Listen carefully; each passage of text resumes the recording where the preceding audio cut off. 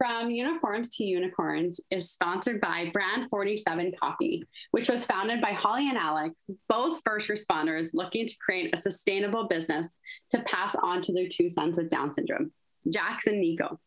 Thinking about the future has always been in the forefront of their heads for their boys, creating meaningful employment and independence as adults. The only way to do that was to create it.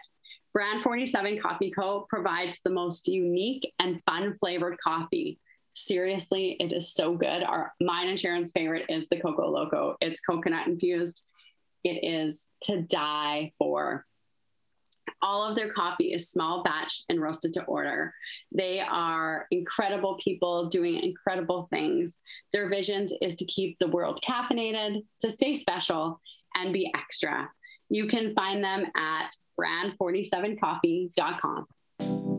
Welcome to From Uniforms to Unicorns. This podcast is all about our experience as female corrections officers, our challenges, our triumphs, and our transitions out of the career. Lauren and I have always had a significant bond.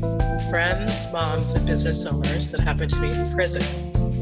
Life attempted to separate us, but we always found a way back to each other through huge life milestones, tragedy, and random text messages saying, "I thought of you today." We know there's huge curiosity surrounding these topics, and we aren't the only ones that struggle. There are also incredible stories just waiting to be shared, and we want this to be a safe place for us and you to talk about the often unspoken world of corrections. Grab a coffee, head out on a walk, or just take a break. Let me warn you, we have no idea what we're doing. From Uniforms to Unicorns. Hey, Lauren here. Just wanted to remind you that some of the things that Sharon and I and our guests talk about on this podcast can have adverse effects or bring on triggers for experiences that you have had in the past. So we just wanted to give you a little bit of a warning before you listen to any of the podcast episodes and say, take care of yourself. And thank you again for being here and listening. Hi, Sharon. Hi, Lauren. How's it going? Good. How are you? Good. Good. Here we are again. It feels like it was forever ago we recorded the last one. And I mean, sorry to everyone who's been waiting because we've been waiting to release these. So, oh, well, it is what it is. Life happens. Life happens. COVID ended. Well, Sharon and I were just talking before we got on here because we're like, yay, COVID's over, but now our whole lives have opened up. But you were just saying that you were a concert you were supposed to go to got canceled because of COVID. Yeah, I was like, got canceled. COVID? No, there is no COVID. How did a concert get canceled because of COVID? So apparently it's still here. So, but my life has gotten busier. Yes, well. Absolutely. Okay, well, anyways, today we are here with Gary and Colette. I am so excited to have them. We've been connecting over the last couple of years. We kind of do similar work in the first responder world. So, hi guys, thanks for being here. Oh, hello. Hi. And happy birthday, Gary. Yes, thank you. I'm sure you hate the birthday announcements as much as my husband does. So I just threw it in there for fun. So yeah, we have a husband and wife here that are going to share a little bit of both of their stories, what it's been like for both of them through some things as first responders and first responder spouses. So I'll get started with you, Gary, because you're the police officer here. And we mostly want to know, why did you become a police officer? Was that something you always wanted to do or something that you just decided on a whim? Yeah, you know, not a normal path to policing for me. I was initially went to university to become a dentist. Oh, so wow. Really? I didn't know that. That was the big plan when I left high school, was to become a dentist. And that's why I went into university and I took a bunch of classes. And then after about year 0.75, so about 3/4 through that first year, I realized that this really wasn't what I was meant to do. I felt kind of like I was just spinning my wheels and it wasn't fun and I wasn't passing and I was partying lots and I was like, it's just a waste of my time. And it wasn't my passion. And then I started to explore different avenues. And when I came around to it, I did a bunch of career fairs and stuff. And I landed on the EMS, fire, and policing. And EMS scared me because I needed to go back to school for 4 more years. I didn't want to do that paramedic thing. And fire, well, I hate fire. So I thought that's a bad thing to hate fire. So I went towards the policing thing. So process of elimination. That's right. I mean, and in that moment, I didn't want to make the same mistake twice with going into something I didn't really want to do. So I started to do some ride-alongs and do a bunch of stuff for around Saskatoon and with the RCMP. And I really enjoyed my time in patrol car, and that was what really got me hooked on policing. And so that became something I realized that was a big passion of mine, and it really hit all the boxes. I was able to help people. It was a cool job. It was always different. There was, it was a bunch of stuff that I needed to make myself feel fulfilled inside. It was a lot of driving. I loved to drive at the time. And so like driving around was that was really neat for me. And that was something that I really enjoyed. So I'm like, yeah, this is what I want to do. And it really did became about the people and serving that community and being able to serve in that way. And so, yeah, I applied to a bunch of services. Like you started with the RCMP. I did. I got deferred by the RCMP. Yeah. I applied to the RCMP, deferred me. And then I applied to Edmonton, Calgary, and Saskatoon and Regina and Moose Jaw and Halifax and Winnipeg and Toronto and Ottawa and Vancouver. And so you should share why you didn't get on with the RCMP. Well, I would like to know. It's not what you're thinking. So I am Indigenous by heritage. So I have full status Native Canadian, I guess, in a way. Mm-hmm. And my family comes from Newfoundland, and I am unfortunately fair-skinned with kind of reddish hair. And same as Trev, and Trev's my husband's Métis. Yeah. I'm just full status, and I have the status card to say I'm full status, and it's like, but my mom's very Irish, and my mom, I look like my mom.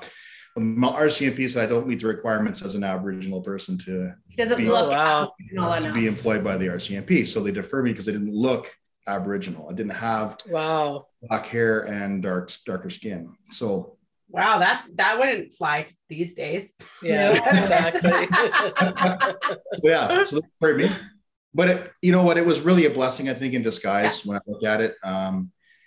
I look at the RCMP and I admire each and every one of them that join the RCMP because I believe they have a lot harder job than what I have in the city, even though we may see more higher volume of calls and we may see a different kind of level of things within the city because there's more of it because it's very concentrated. The RCMP are often left on their own out in the middle of nowhere to deal with things by themselves. And that is way harder, I think, than having backup 30 seconds to 2 minutes away. So yeah, absolutely. I can totally agree with that. And that's exactly it. Like everything happens for a reason. Cause I know Trev was deferred by Calgary, and that was like our mission to get to Calgary. And then when he got in with Camrose, I'm like, okay, we're going to Camrose for a year and then we're out. Like that's not where I want to live. And now I would never in a million years go to Calgary. Like my kids roam around this place. Like they own it. They could go to any house in probably like a five house radius and know the person that lives there. Right. Like I feel very fortunate that worked out exactly how it was supposed to. So yeah, I can totally understand that. So you started with EPS. That was who you started with first, right? That you've been with EPS your whole career.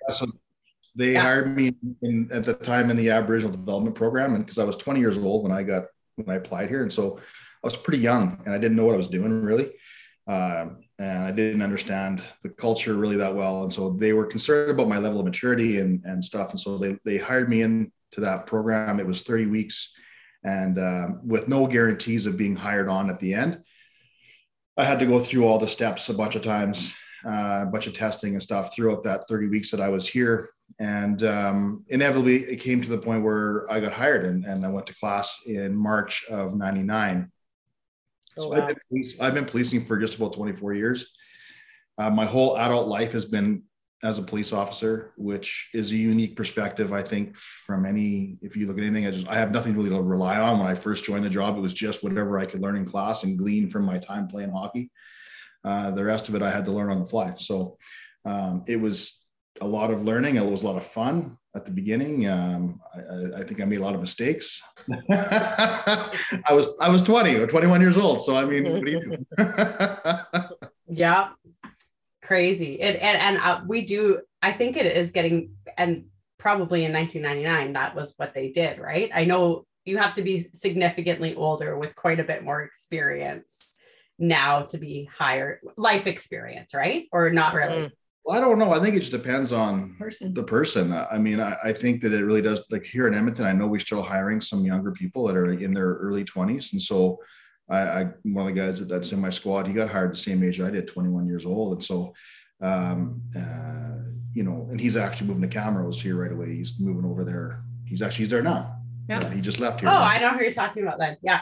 So he's been here for 9 years and he's a good dude. But he was 21, I think, or when he got hired, 22 when he got hired here. So I think it depends on the person and what they bring to the table. And I think it depends on what you decide how you show up in that moment. And a lot of that has to do with, you know, that whole, how determined are you to be hired? Because it didn't matter to me where I worked. And that was part of it for me, is I could have anywhere across Canada. It didn't matter. I just wanted to be a police officer. So if Edmonton didn't hire me after that 30 weeks, it wouldn't matter to me. I used that 30 weeks to my advantage to go somewhere else. Mm-hmm.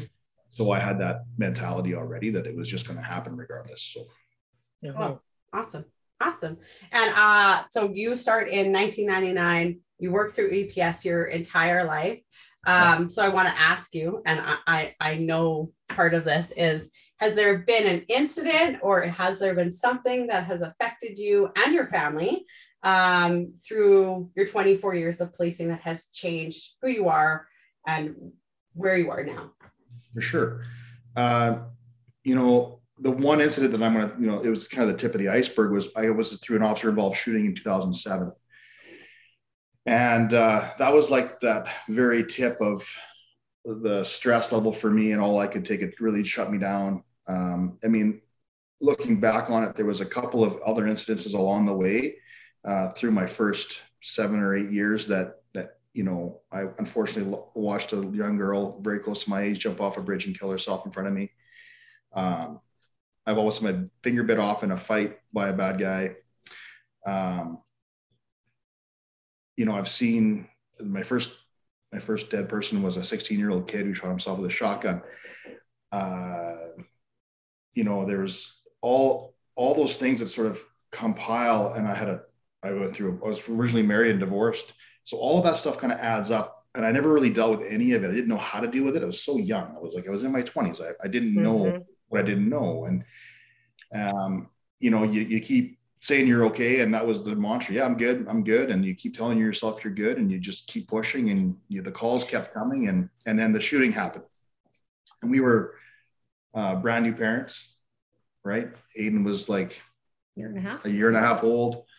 And I wasn't prepared to be a parent, I don't think, to begin with. Wasn't something that who is, right? It wasn't in my mind, you know, and then we are, and then we're trying to deal with that. And really I wasn't communicating at home. And ultimately what happened was I shut down, and I would come home from work and I would be disconnected, and I was angry at the world. I was angry at people. I was angry at my job. I was angry at a lot of stuff, but I didn't communicate any of that stuff. I remember coming home after my shooting, and I was dead tired.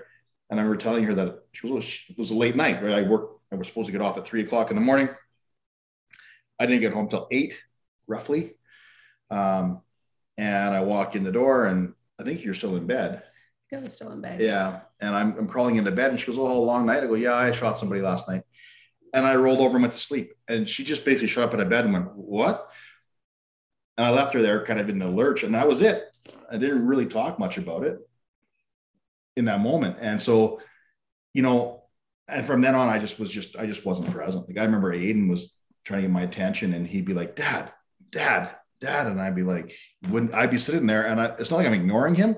I honestly didn't know he was there, but he was standing right beside me. I couldn't realize, physically say I wasn't present enough to see he was even there. Mm-hmm. You know, and that's when Colette really stepped in, and I think it went on for probably a year after that or so. And then maybe, I don't know. It's kind of a blur. But it went on for a while, long enough that she was fed up with it.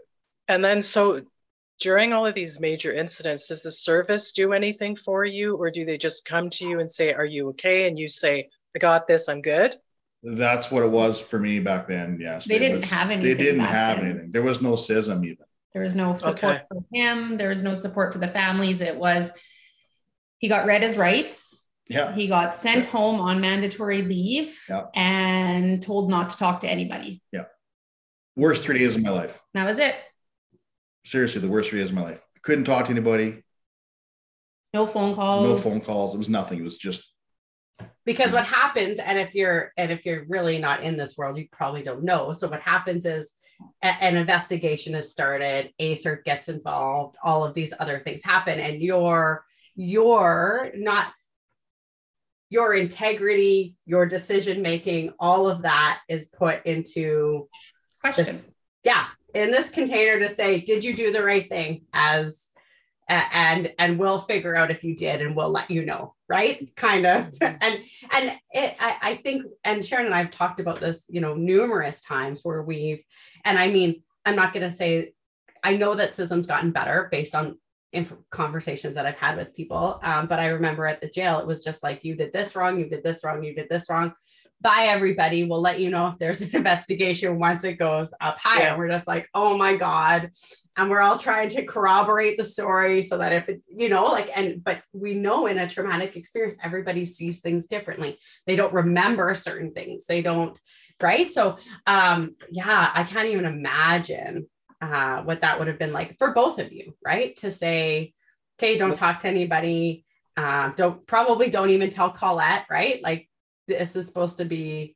Yeah, they said you could talk to your wife, but they were like, make sure you write your statement out before you talk about it and get your details out. And it was interesting because it was before the time of ACERT. So the RCMP were called in from Red Deer to come and do the investigation. And so I had to wait at the station for like 3 hours before I talked to anybody, Mountie wise. And I'd already talked to the association. And I told them when they showed up, I said, look, you're going to ask me a bunch of questions, but I'm not going to answer any of them until I speak to a lawyer, because I know my jeopardy here because of the fact that there was something that happened and, there needs to be an investigation. And they were pretty pushy about getting the statement right away because the RCMP back then didn't have that. If you were involved in an incident, you had to give your statement in that moment. It was like an order, right? So it was just different times, different places, right? Different. And it was just, kind of crazy around that whole thing, and when I look back at it too, like, what really got me, I guess, was in those 3 days, I had time to reflect on that whole incident. And the first day, I think I got about 2 hours sleep, 3 hours maybe. I went and seen the lawyer, but I couldn't even remember what happened the day before. Like my mind was just didn't have it. It just was totally foggy. But when you started to question your ability because you were what happened was, what we found out later was that the driver and the backseat passenger switched because the driver did get shot by Gary. But when they when they finally stopped him and pulled him out of the back seat, the guy that was shot was the backseat guy. And so Gary started to question his ability to have a good shot because he was aiming like he had to shoot the driver so he wouldn't run him over. And so he started like, oh my goodness, like, maybe I can't shoot good. Like, you start questioning your ability. So that was really hard on him. I remember that piece until he was told that, oh no, in the high-speed chase, they switched positions. The guy tried to crush me between his big F-250 and my patrol car. And I wasn't that far away when I shot at the driver. I only had time for one round. And we chased him for 27 minutes. So I'm like, whoa. Wow. How does that happen? Right? Because I'm pretty sure I hit the driver, but I don't know. I was just trying not to get crushed by this truck. Right. And then someone at the termination point mentioned that they pulled the guy that got shot out of the back seat. And then of course your head spins with like, well, how the fuck did they do that? Mm-hmm. And then I was second guessing all of my tactics and everything I was trying to do in that moment. Everything I did, I was in my brain. I second guessed what I did. I mean, did I do it right? Did I do it wrong? Is that something I shouldn't have done? All that stuff. Right. And that was hard. And then, of course, the whole thought process around, well, what if I was crushed? What if I was killed? What will I leave behind? How does that, and that starts to get in your mind. Mm-hmm. Mm-hmm.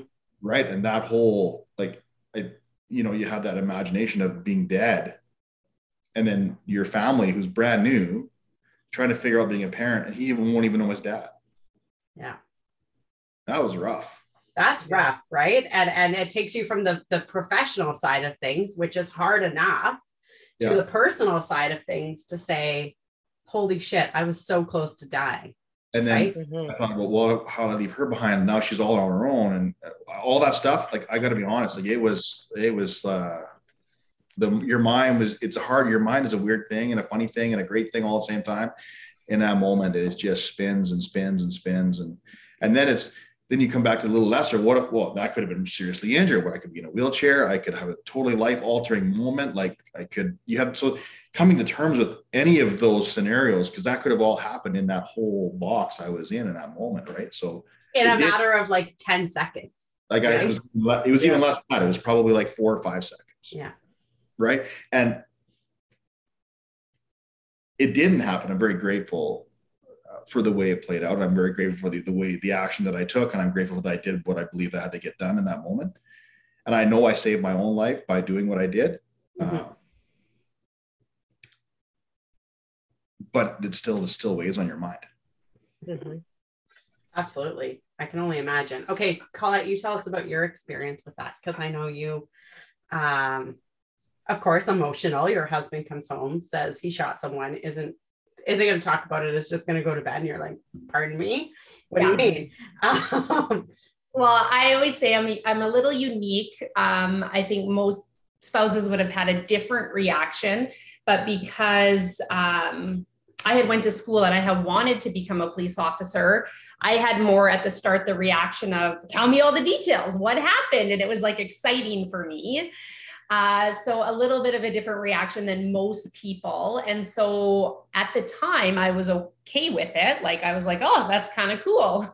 Right. I didn't look at the what ifs. I just thought it was like cool because I wanted to be a police officer. And then it really didn't hit me until like years later, when Constable Dan Woodall died and was shot on duty, because just shortly after the funeral and everything, we had my cousin was living with us, and he left and didn't close the garage door.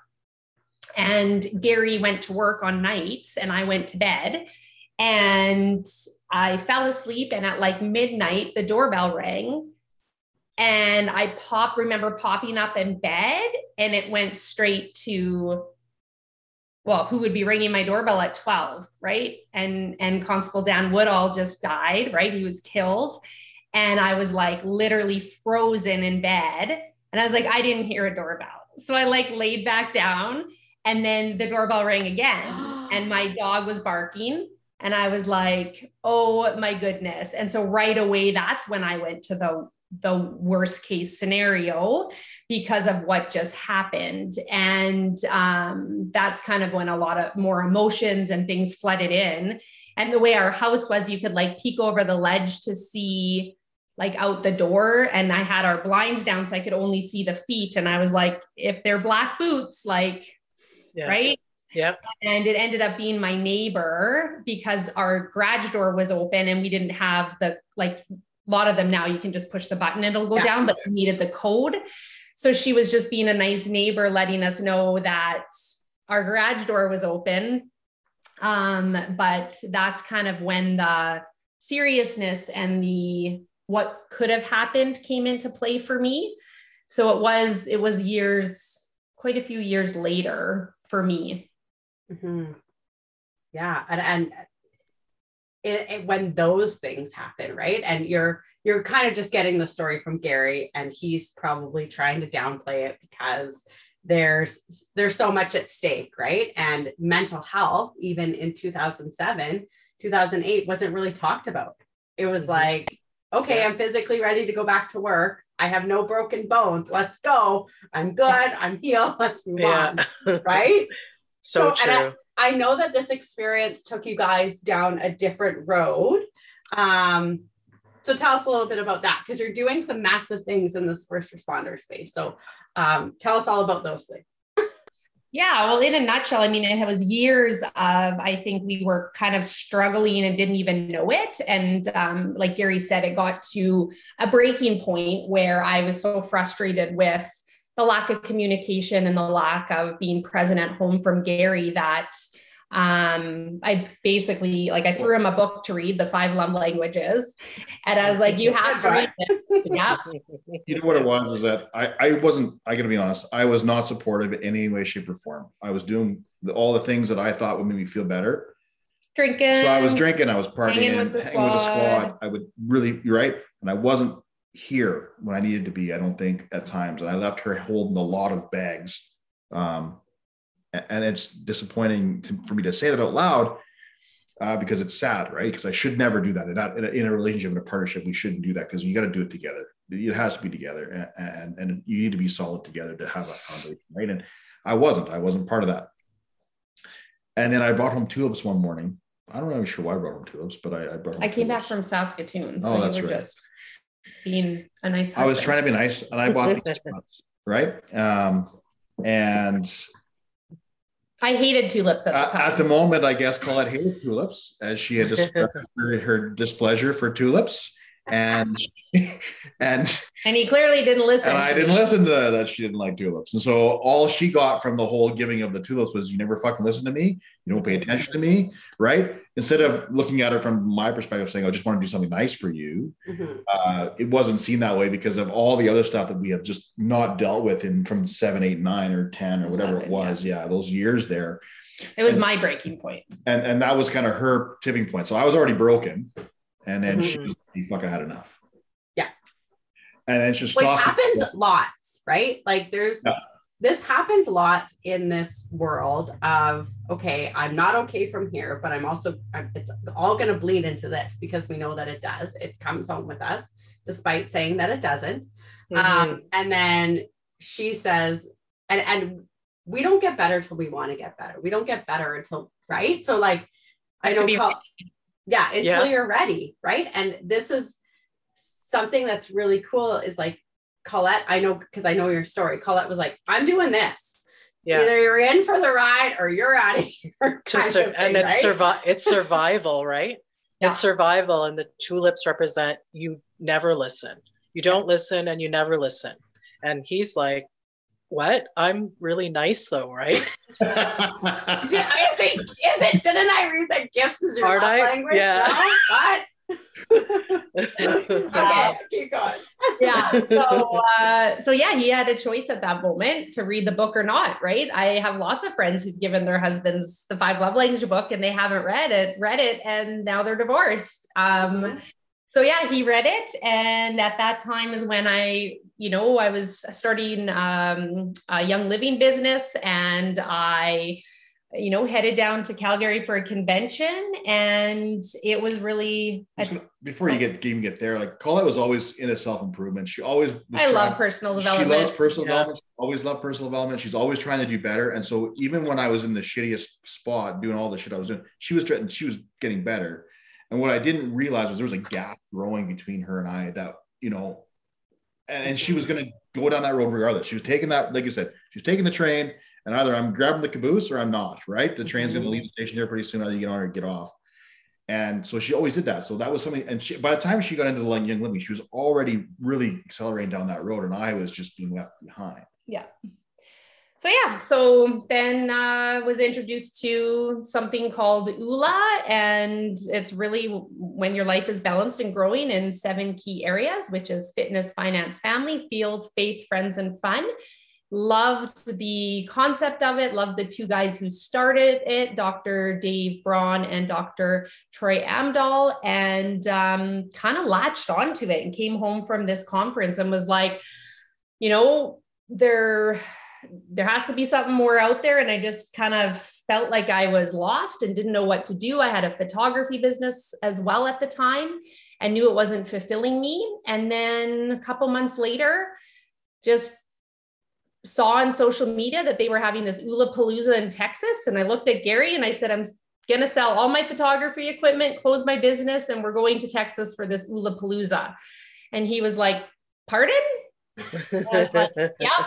And he was like, okay. And he had been with me long enough to know that when I had a plan or an idea, he best just go along with it because I was doing it anyways. Mm-hmm. So yeah, we sold everything closed down the photography business and went down to the Ulapalooza. And that was probably our first life-changing transformation, if you want to call it. And it was 2 days of working on us individually and, had a lot of aha moments and eye openers and just viewing life differently. Yeah. And I think, I look back on that, like that was the big catalyst moment. I think there was for me, like, and I look back, I had read a lot of books, like in between the time of the love language book. And I was reading like a thing called The Secret. I read the Bring About What You Think About by Eddie Lemoine, and all these books that I was reading, trying to change that mindset around how do I heal? How do I make my mind better? Because my mind always, that's where I needed to work. All my work was inside of here. Mm-hmm. And how do I become more present? So I worked on gratitude quite a bit at the very beginning. It was just gratitude is where it started for me. And I just started on that. And then when we hit the Ulapalooza, it was like opening up an entire new, like, I guess I was in that space or in that. He was ready. I was ready maybe in that moment, right? Yeah. To really accept what was being presented in that moment. Colette told you were ready, but then you opened up. She never said that she just said you had to come. She never said I had to participate. Yeah, right. I just had to show up, right? So in my brain, I'm like, oh, well, look, I get a trip to Texas. Mm-hmm. Yeah. Right. And if it sucks, that's that. And mine and Colette's stories are very similar because I went to something similar that opened up the door for me. And like, it was like, well, if it sucks, I'll just leave. Right. That was kind of my mentality. If it sucks, there's a spa in the Banff Springs Hotel and I'll just go do that. And I mean, it didn't suck. So yeah, and you have to be ready to receive it. But I know tons of people that I continue to do it. And I know you guys do too, right? But I know tons of people that have gone to it 3 or 4 times that really don't actually do the work until the 5th or 6th time, right? A different seed is planted and something changes, right? So. Yeah. So we did that. And then from there, it really led us to, I ended up getting paired with a coach, business coach here in Edmonton, Stacey Berger, started working with her. And that just opened up a whole new floodgate of possibilities and mindset and how important mindset is. And, I went to her for business and really what happened was so much more. And I didn't even end up going down continue down the Young Living path. I mean, I still use the oils and stuff, but I didn't make a business out of it and really started asking like what I would love and what we would love. Mm-hmm. And we still work with her to this day. We still go to Ulapaloozas every year. Those are probably the two people that have really changed our lives is the Ula guys and Stacey Berger. Yeah. And from there, we started growing together. He started catching up a bit and we both feel we're at the same place now. Yep. And back in 2018, we had a discussion. We sat around and we were talking about what we would love to do and what does it look like for us moving forward. And at the time we didn't know, even in 2018, but we knew we wanted to help people live a better life and we wanted to help them live like an Ula life because it is a lifestyle. And at that moment was when there was 2 suicides back to back in the Edmonton Fire and Rescue. And he was first on call at one of them and he came home. You know what struck me about that call was the family pictures on the wall because they look like a normal, happy, everyday first responder family that you would see at work every moment. That really hit home for me. It was really difficult. Mm-hmm. And when he came home, he was still working, but he came home for just a quick break. And he basically, he was quite upset. And I just looked at him and I said, how is it that you can have gone through 22 years or whatever year it was at the time and seen all the shit you've seen and be okay? How can you do that and not others? Like, why are we having so many death by suicides? Yes. This is ridiculous. And so literally that night we sent got a hold of a friend who did up a business proposal for us. And we sent the ULA guys a business proposal to teach ULA to first responders. Because at the time, like they're the only ones that teach it. They have it trademarked and licensed and copyrighted. And they granted us permission to teach it to first responders. So that's kind of how it started. And then we got asked to speak at a few places. Our first speaking gig was 500 people. But so that was the first time Gary shared his story, and it kind of unfolded from there and led to our company now, which is Benoit Wellness Consulting. And we launched the Frontline Resiliency Project. So that is where we are today. Amazing. And it's doing big things. Like you guys have a golf tournament coming up at the end of August. And so the golf tournament is really I'm gonna mess it up. So you tell us what the golf tournament. So yeah, some people get confused a little bit. So the Benoit Wellness Consulting, the Frontline Resiliency Project is an umbrella under Benoit Wellness Consulting. So Benoit Wellness Consulting, that is where we're both life coaches. We both coach people through the ULA program. We also help people. Gary's certified with as a financial coach and a financial agent. So we help people with finance, and it's all about creating that balance in your life, right? Just trying to take your life and say, what do I love? How do I want to organize it? And look at it from a holistic perspective, right from my fitness, right down to my friends and the fun I have, right? Your faith's in there, your everything. Finances in there, field pieces in there, your family pieces in there. And so there's a lot to the thought process around it. But if you can make that a foundation, if you can make it strong enough and you can be invested enough in what you have there, then you can weather any storm that comes your way, in my opinion. So that's that side of it. And I do some, business consulting and helping business owners bring some balance and less stress to their lives. And then the Frontline Resiliency Project, that is really, we really wanted to create a community of people. We really believe that through events and we can heal and with community, right? So through events, we heal through community and connection amongst the first responder world, and not just police, not just corrections, all of us together. Because as much as some people think everybody, like each profession is different, we truly believe that we're all the same. And even then it doesn't matter. We can heal with non-first responders. We can heal with first responders. It has really no bearing what you do. And the FLRP piece incorporates the families. Yes. The family, the spouses, the kids, that is so key, because when we have a shitty day at work, doesn't matter who you are, if you're a nurse, a doctor, a fireman, corrections, dispatcher, doesn't matter what you do.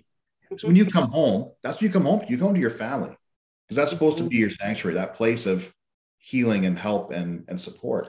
And if you don't have a supportive home, if you're coming home to something that's a disaster, and it's a disaster, then there's nothing but disaster, right? Yeah. So disaster in your finances, disaster in planning any sort of fund, disaster, right? Like, it really is. And I know for me that carried over into my personal life very significantly.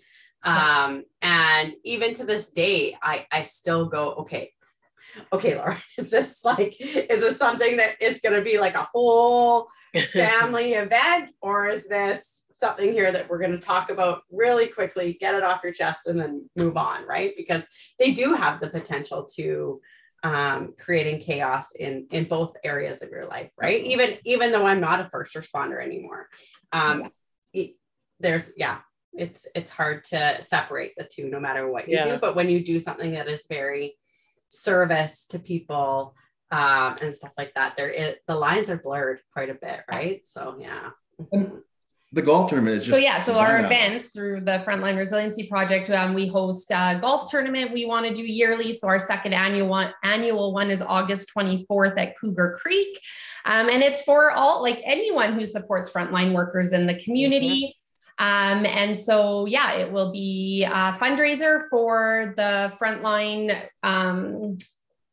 I just had a blank. Resiliency fund, community fund. Community fund. So we developed a community fund. Oh, I'm stumbling today. And it's really a fund for first responders and their families to access, to use the money for healing, for services that aren't covered by traditional benefits. So our traditional benefits, especially with EPS, is psychology, and more psychology. Right. That is amazing. Psychologists help so many people, but there's some people who don't maybe want to work with a psychologist, or who've had a bad experience, or who've had trauma from a psychologist, and they want to explore other holistic ways like Reiki or equine therapy, or, you know, there's so many different things out there, and we don't have benefits for that. And so this fund is there for people to access. Life coaches, you know, grief recovery specialists, none of that is covered under benefits. So they can access this fund to start their healing process or to continue their healing process. And really, ultimately, by accessing that fund, really they can, you know, on a financial stuff, is always pressures financially. It doesn't matter who you are or where you are, how much money you make. There's always financial pressures, I think. And when you start looking at, well, how do I heal myself? Because I never went to a doctor. I didn't personally go to a doctor. I never been diagnosed. I look at all the symptoms of PTSD, and I'm like, oh yeah, like I hit just about all those. So that's right on. But like, that was never given that label, right? I was never said, this is what you have. But a lot of that was because I was determined to try to do things on my own. A lot of it was because it was a financial thing for me. I'm like, hey, how can I do this on my own because I know what I get here benefit wise. And if it runs out, then what? Then I got to pay for out of my pocket. Well, how can I do this without doing that? Right. And so I think that's why the fund is so important to us, is to have a place where they can come and access, and they can even start something or do something different, try something new, try something that's unique to help them, you know, to relax and recover. And that's the golf tournament's focus is around putting money back into that community fund. And then to hopefully then create a community that wants to come to our gala. Well, and to other events. And other events. So our gala, October 29th, and it's an award ceremony to honor and celebrate first responders. And we are raising funds then for service dog through OSI Can. So that will be where the funding goes there through the Canadian Mental Health. And and we do other things. We have Conscious Connections. The next one's next Wednesday, June 8th at Caffeine. And so we have those a few times a year, like four times-ish a year. They're in Edmonton. I'm sure they're in Edmonton. From them being from Gary being UPS, but Caffeinated is in Edmonton. Do you still are you still offering it as an online thing, or it's still just in person? I mean, if there's somebody who does, we can set up Zoom and have them stream in, but ideally we want that, you know, the in-person connection, but it's so much better. It's so much better, right? Like you really do build those relationships and those connections when you it's funny how you talk about stories and similar stories and that kind of stuff. Really, like, it doesn't matter if you're a fireman or a policeman or corrections or wherever you're at. You start talking about those stories about where you're at and why you're at where you're at. You realize there's a lot of similar themes. Yeah, absolutely. All of absolutely. That, right? Which can't really happen on Zoom because you have a speaker and you have and so then it's like, okay, bye everybody. And I agree. Indeed, like, I don't know how that went. So there you go. But So and then I mean, going back to that original question of, you know, why is he where he's at in his life and others aren't? And we really found that, you know, you have to take action, right? Like you have to, like you said, you have to be in the right place to accept the information, but you have to take the action steps. You can't just sit here and be like, oh, everything's just going to be hunky-dory and work out and positive thinking. And yes, positive thinking is great, but it's what you do, right? You have to take the action. You have to take the action to heal. You have to take the action to work on your relationship. You have to take the action to work on yourself, your finance, anything. It's action. You have to do something. So that's probably the biggest thing, is that's what the ULA thing really taught me is that, yes, we did a lot of assessment, right? It's like you become aware of what's happening, aware of why you're at. you got to acknowledge it. You got to accept the fact that, okay, yeah, I made a lot of mistakes, and that is what it is now. I've done this. I accept this. I'm aware of it now. I'm aware of what behaviors I was doing. Now, how do I change it? Well, the action step is, what do I do to change that behavior? And if you take those action steps every day, and you're going to make mistakes. I'm not perfect. She's not perfect. We make mistakes every fucking day. Well, I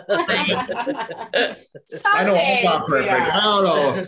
I'm just saying. But I'm just saying, you take those steps, and yeah, you're going to fall down. You're going to have bad days. I'm not saying that our days that the last 3 or 4 years have been 100% perfect. We're going to have, everybody has bad days. It doesn't matter. But it's what you do after that bad day. Or how fast you're in that bad moment. How, now our bad days don't last a day. They only last a short period of time, because you're always taking those steps, and you're coming back to gratitude and your vision, what you would love. Mm-hmm. And things, and giving yourself permission to have those bad days too is so key, right? Because it's like, hey, this is a bad day. I'm just tomorrow's a new day, or next week is a new week. Yeah. Maybe you give yourself 4 days to have a bad couple of days. And then by Friday, I have decided I'm going to be back at her. And allowing yourself to do that is key. And where you're at in your healing process too will determine how long those moments last. Right? Absolutely. At the very beginning, the bad days were a lot more frequent. But at the end here now where I'm at, I still have them, but I don't get affected by them nearly as much. And that's, like I say, that is to go back to like the visioning and the gratitude and all the things that we've done and set for ourselves, and why we're doing something. I understand why deeply. And really, I tapped into a lot of things called, love is one of those things. Love and caring and gratitude for the relationship. Like, there's a lot that she offers that I can't do without her. Like, I really can't. Like, she does do a lot of stuff, and then I really appreciate everything she does. And it helps my business. It helps our business. It helps the family, and others around us. And others around us. You have a ripple effect, right? When you work on yourself and you're living this amazing life, people see it and they're like, "Hey, what are they doing?" Right? Yeah. And it's not like keeping up with the Joneses. I wouldn't look at it like that. It's inspire people. Motivate. Because it's not like, oh, they got a new trailer, so I want a new trailer. Right. It's like, what are they doing that they don't have a new trailer, but they're so happy to be alive? Yes. Right? It is quite amazing, because you do see those things in, and if you're conscious of them, right? And we have like that awareness piece of like, oh, because if someone's doing really bad or it's in a different space, or like, fuck Gary and Colette, they're always like, they really, right? But you repel those people. It's the people that, start to say like, okay, I want to heal. And I see them like doing really well. Like, what did they do? How did they get started?